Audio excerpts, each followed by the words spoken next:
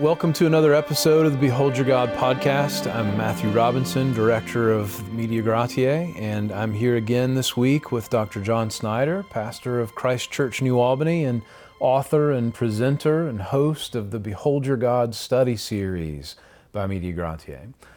John, this is part 2 of a series looking again at some letters from John Newton, where John traces what he calls the progressive work of grace in the several stages of a believer's experience.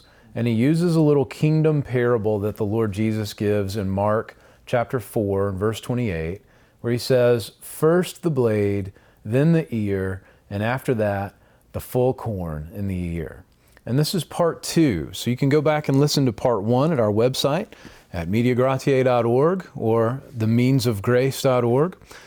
This is part 2 on grace in the ear. And each of these letters, should say, you can't harm yourself by getting a really nice copy of Newton's letters that would include all of these. You will benefit from these.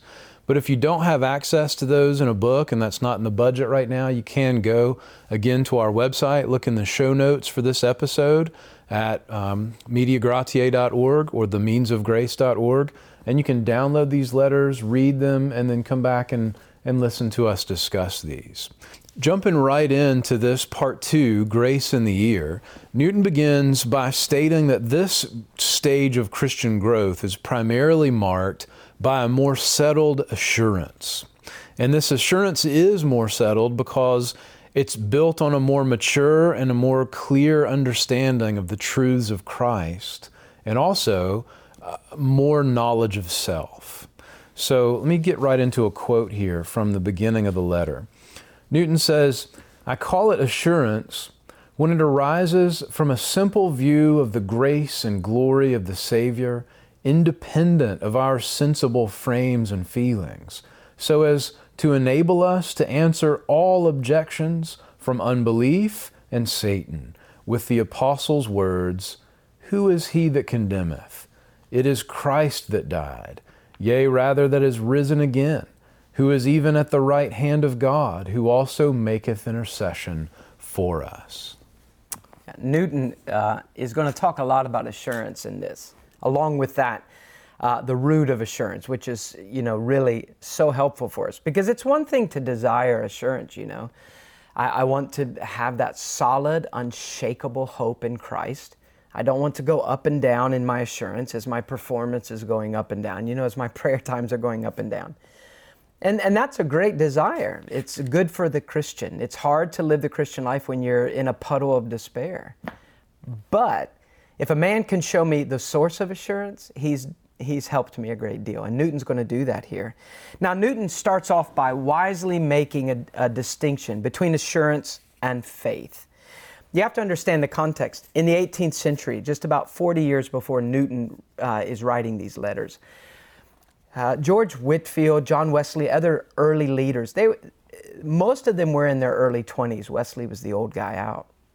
And their conversion was so dramatic that they could not imagine a person saying, I believe that I have embraced the gospel of Jesus Christ, that I've embraced Christ, and not have such an overwhelming sense of sureness about this, that I feel and know that He is mine.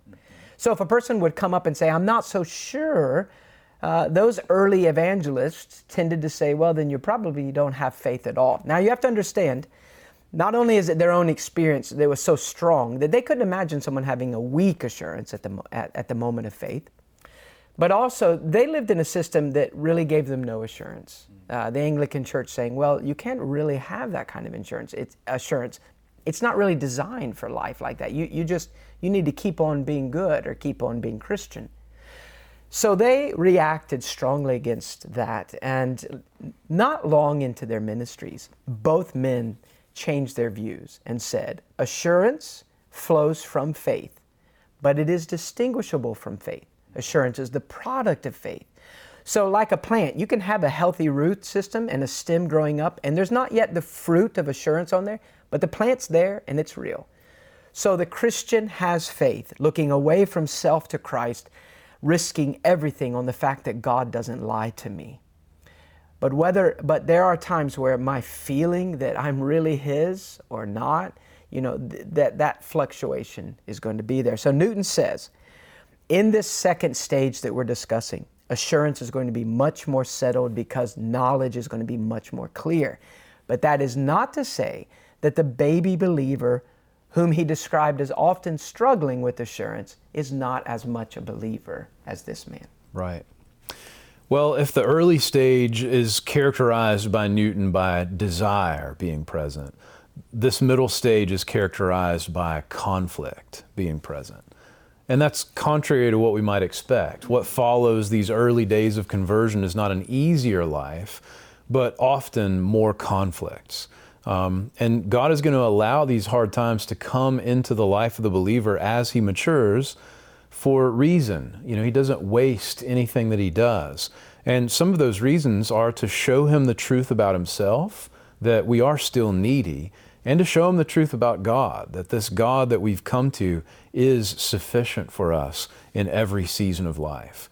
And these realities, when they're learned, not just assented to, but they're learned through repeated experience, they will be for the believer's ultimate good and for the Lord's glory.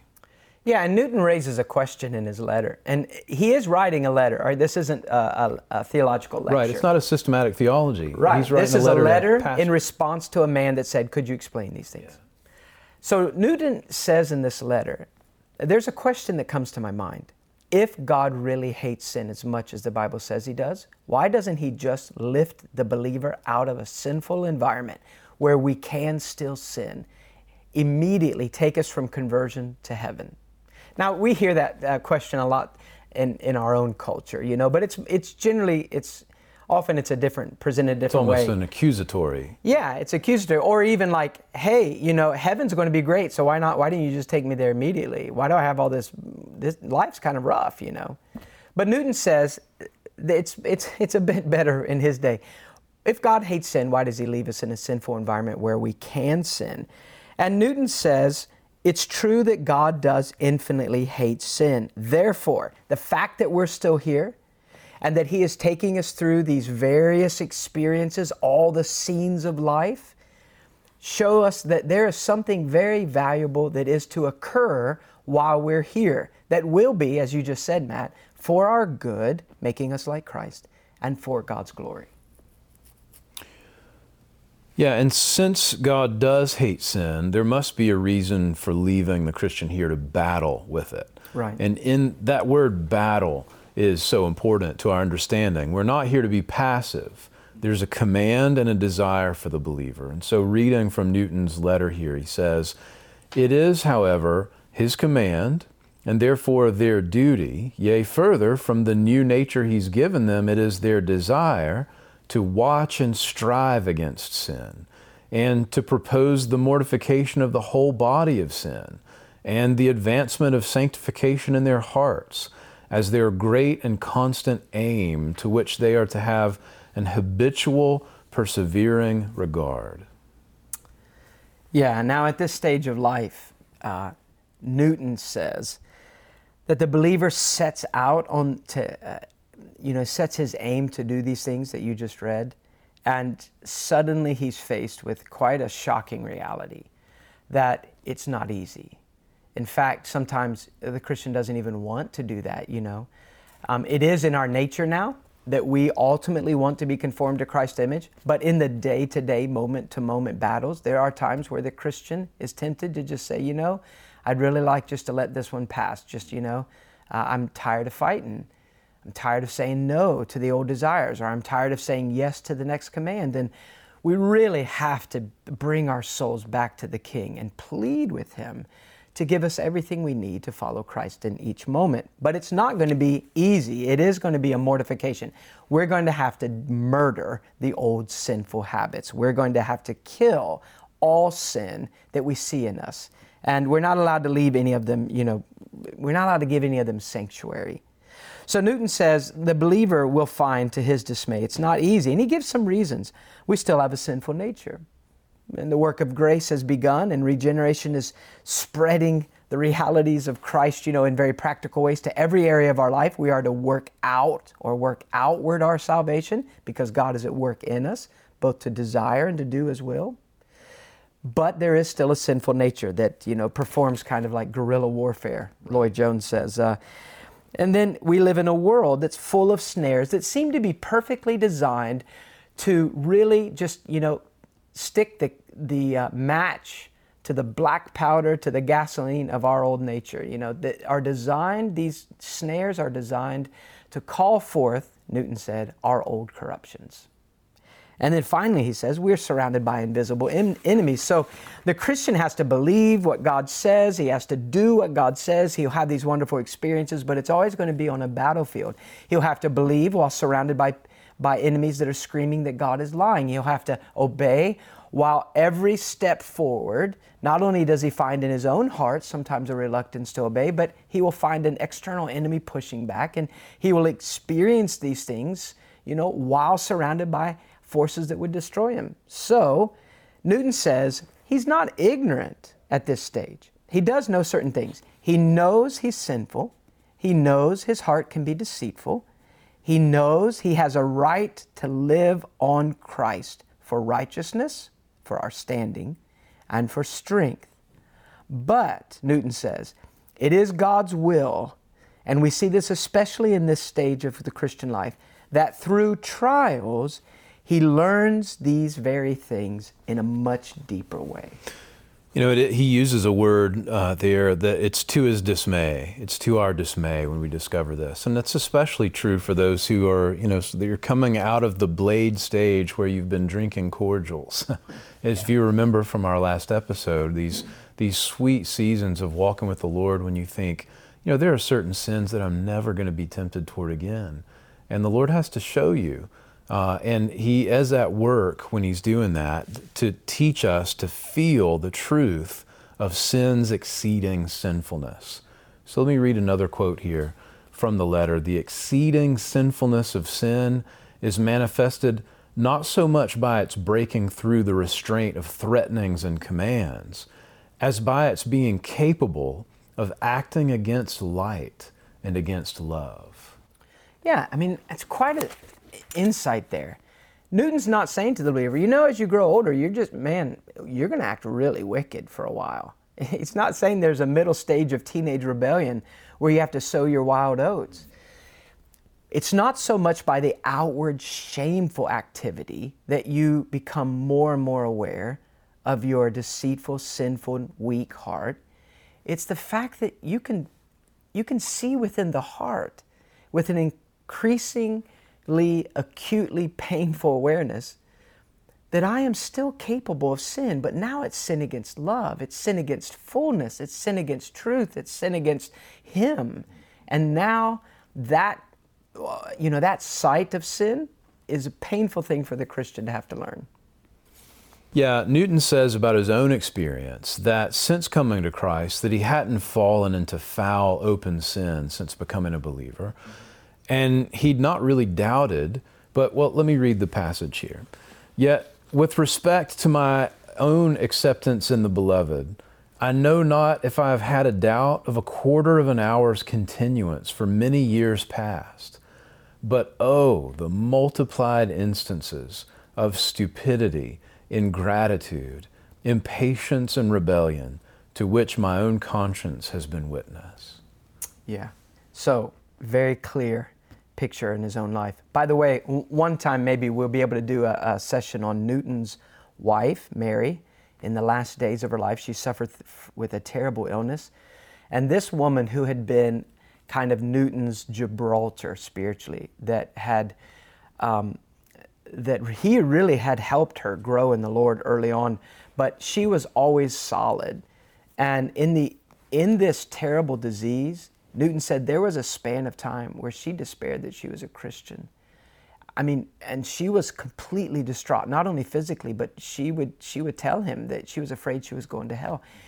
And he, as her husband, would leave the room with his heart just shredded up. God, comfort my wife, Is this a woman saying I'm not a Christian because she's not a Christian? Or is this the attack of the enemy when the heart is weak and the mind is distracted? And Newton describes this in his journals, how he went through that period and how the Lord gave her a solid assurance before the end.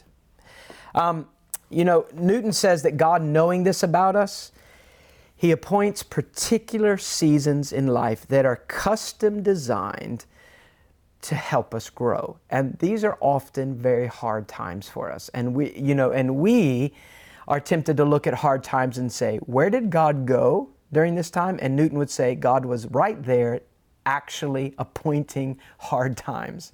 And he says that these hard times are designed to deal with our spiritual pride, that we are too quick to be self-dependent as believers. We are too quick to embrace that empty self-confidence. We are attached, he says, to created things, to the nice things that God gives us, even in the spiritual world. So he says, he leads us through these hard times. Now, in the midst of the hard times, he said there can be different ways that God teaches us. One of the ways, and this is what we wish would always be the way, is that God exposes our neediness by coming alongside of us and just in such a clear way demonstrating what He can do to rescue. So, we come into a perplexing situation, we cry out to the Lord, I don't know what to do in my marriage, my family, at work, at church. God comes alongside and so clearly intervenes. It's just, it's like those times where as a believer you just step back and you think, it is so amazing to see the living God work in this way. And so we learn, I can't do it, but He can. But Newton says there are other times that God exposes our spiritual pride by letting us feel how completely weak we are, how little we can do, how unable we are to stand without a constant upholding from God. Yeah, and another thing that Newton really hints at, but doesn't go into a lot, but is a common thing, is, when you are coming out of the blade stage and there's what is sometimes referred to as that honeymoon period where it feels like the Lord carries you like a babe in His arms, and you feel, man, I'll never sin again. You experience this great time of the nearness of God, and you can begin to neglect the use of the means of grace because you just think, man, I have direct access to the Lord. I'm just walking with Him. And so the Lord begins to teach His children how to use the means that He's appointed. How did the Lord Jesus wake up and seek the Lord in prayer? And how did He, reading the Scriptures as a young man? And, we're not better than our Master. And so we have to be taught that these are the means that God has appointed. And often it's during this time that He drives us to this. But we can be sure that, we can see what the result or the goal of these hard times are by something that Newton writes here. He says, by a variety of these exercises, through the overruling and edifying influences of the Holy Spirit, the person who is in this ear stage, this second stage, is trained up in a growing knowledge of himself and of the Lord. He learns to be more distrustful of his own heart and to suspect a snare in every step he takes. The dark and disconsolate hours which he has brought upon himself in times past make him doubly prize the light of God's countenance and teach him to dread whatever might grieve the Spirit of God and cause him to withdraw again. The repeated and multiplied pardons which he has received increase his admiration of and the sense of his obligations to the rich, sovereign, abounding mercy of the covenant. Much has been forgiven him, therefore he loves much, and therefore he knows how to forgive and pity others. He does not call evil good or good evil, but his own experiences teach him tenderness and forbearance. He experiences a spirit of meekness toward those who are overtaken in a fault, and his attempts to restore such are according to the pattern of the Lord's dealings with Himself.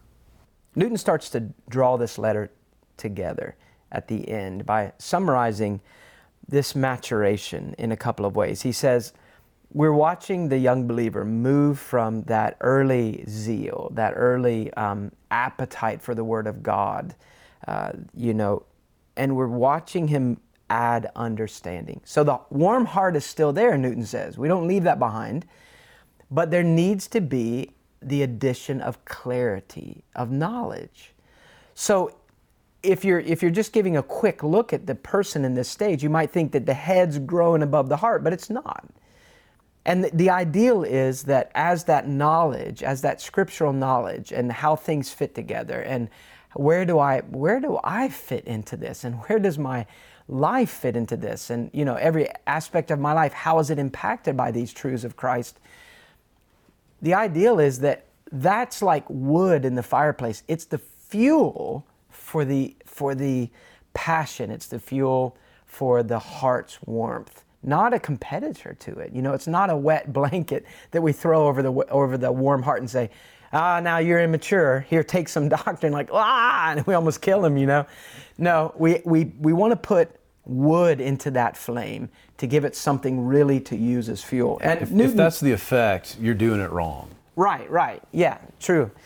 And Newton says a couple things. He says, this understanding that's being added here is the foundation of a much more solid Christian practice and assurance. All right, so we've been talking about that. But second, he says, it comes from Scripture, but not from Scripture alone, but in a sense, you could say it like this way: the child of God with an open Bible, but walking through life, and God appointing these seasons of difficulty at times to teach us things that we need to understand, so that what we're reading in the Scripture really finds a place in our life.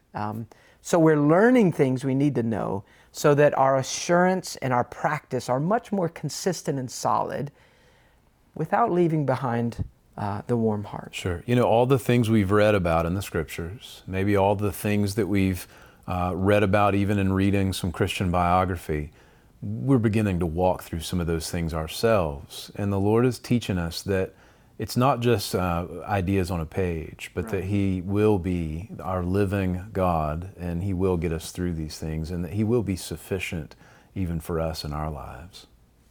Yeah, now Matt, in that closing quote you read, there were a number of really great marks of maturity. And if we in our day say, well, how do you know a person's growing in the Lord? How do I know I'm growing in the Lord? It's not just emotions, is it? And it's certainly, we don't want to say, well, I know I'm growing because I don't have emotions anymore. I don't live on emotions. So how do I know another person is exhibiting growth?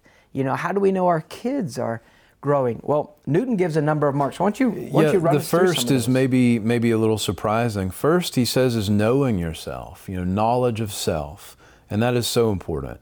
But what do we know about ourselves? Well, we know ourselves to be weak and needy and still sinful, noticing more the heart sins now, the things that we thought would be so hard to let go of externally before conversion.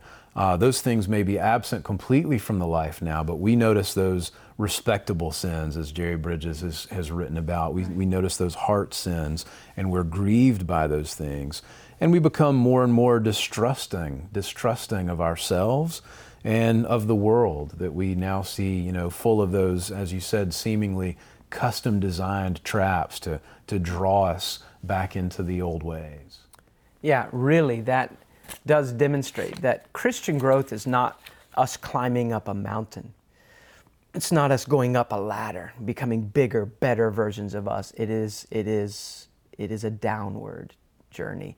I am becoming more and more aware of how very needy I am. A thing that we say a lot at the church here is that, you are as needy today. Let's say I've been a Christian for 30 years. I am as needy today as I was 30 years ago, the very first time I cried out to God and said, save me. But that's true. But there's another thing we could add to that. But I am more aware of it now than I was then. Right. I mean, and I thought I knew it. All I could see, the day I cried out to Christ, all I could see was shame and need all around me. But if you were to ask me now, could you list the needs? I would say, I don't think I could list them, There's just so many. And that growth down is part of maturity, and it's something to be grateful for.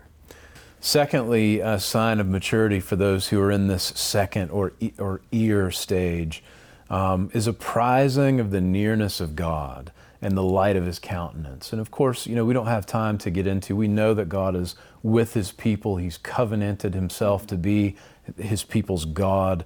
But we also begin to know something of what it means when we sin against the Lord, and we feel something of his withdrawn presence in our lives. And we begin to, maybe at one time we took that for granted, especially when we were drinking cordials in the early days. We're taking those things for granted, but now we begin to hate and avoid the sin that causes his withdrawal. A third thing he mentions is the increased sense of gratitude toward God for covenanted mercy. And he's not just saying we grow more and more thankful for his love. That's true.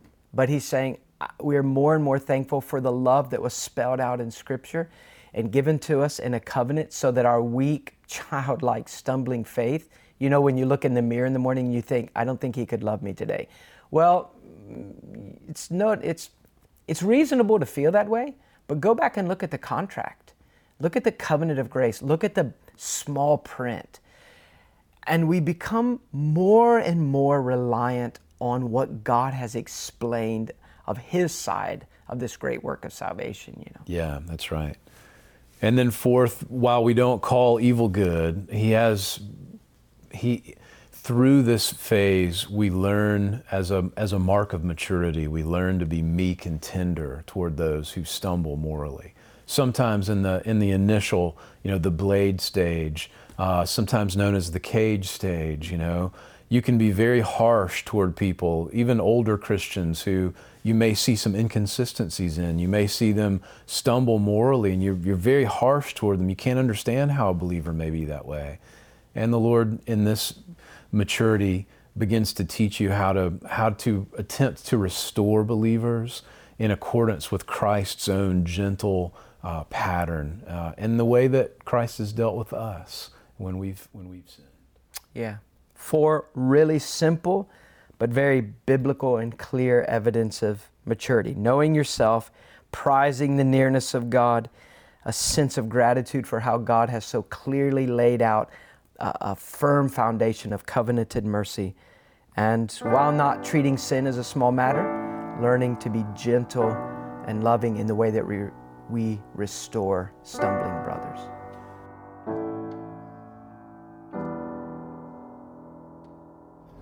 So we're here on the last day of the Shepherds Conference 2019 at Grace Community Church, and I've run into Justin Peters.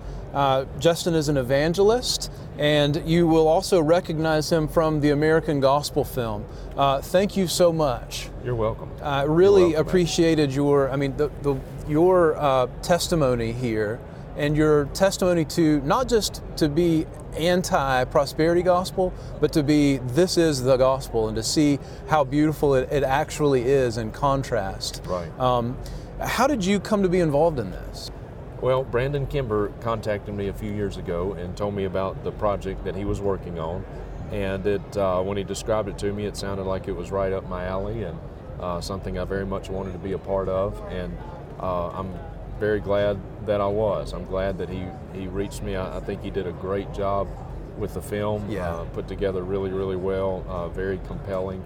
And I think it does put in stark relief the contrast between the false prosperity gospel and the true gospel. That's right. Well, and this film does a great job of that. It's not just a hit piece. I think he takes about the first 40 minutes and just expounds what is the gospel, what's the message of the gospel. And then the rest of it, you just almost let these other guys talk. And the viewer says, wait a minute, they're not saying what the scriptures say. God in his good providence is using that film and the truth therein to open people's eyes. Well, I know that I speak on behalf of so many of the people who'll see this to say thank you. Thanks for spending time with Brandon. And Brandon, great job. We love your film. Indeed. And we're grateful to see the Lord continue to use it. Yeah, amen. All right. For more information about American Gospel, Christ Alone, visit themeansofgrace.org. We've begun to look now at these 4 areas of maturity where the Lord begins to work these things into his people in this kind of second stage or the ear stage, as the Lord refers to it in that kingdom parable. And very helpful. Just again, a pastoral letter written by John Newton to someone who asks him to understand the progression of the work of grace in the life of a believer. And next week, we'll look at the next level, the mature grain, or as Newton's authorized version said, the full corn in the ear. Thanks for listening. Remember, you can go to mediagratiae.org or themeansofgrace.org. Look under the show notes, read these letters for yourself, see the scripture references that we talk about, and lots more. Thanks for listening. Tune in again next week. Thanks for listening to the Behold Your God podcast. All the scripture passages and resources we mentioned in the podcast are available in this week's show notes at mediagratiae.org/podcast. That's mediagratiae.org. You can also get there by going to themeansofgrace.org. You can watch the podcast there through our YouTube channel or subscribe via iTunes, Google Play, or anywhere you get your podcast feed. The Behold Your God podcast is a production of Media Gratiae. If you're unfamiliar with the Bible study series, documentaries, and other multimedia projects that we produce, let me invite you to have a look around for materials you can use in your church, small groups, Sunday schools, or family worship at mediagratiae.org. If you're one of our monthly supporters, jump over to mediagratiae.org where you'll find the link to this week's supporter appreciation episode. This is weekly bonus content that we produce as just one tangible way to say thank you to those of you who believe in what we do and come alongside of us monthly to help us continue doing it. If you're interested in becoming one of our supporters, whether that's through a one-time gift or a monthly commitment of any amount, visit mediagratiae.org and click on the donate button. Once you've done that, we'll get in touch and we'll give you access to our whole library of supporter appreciation material just shortly after. As with everything we do, we never want finances to be a legitimate barrier between our content and those who would benefit from it. If that's you, reach out to us at info@mediagratiae.org. We'd love to hear your feedback there on this episode, questions, comments, or any other subject that might be on your mind. Thanks again for listening, and we'll see you next week.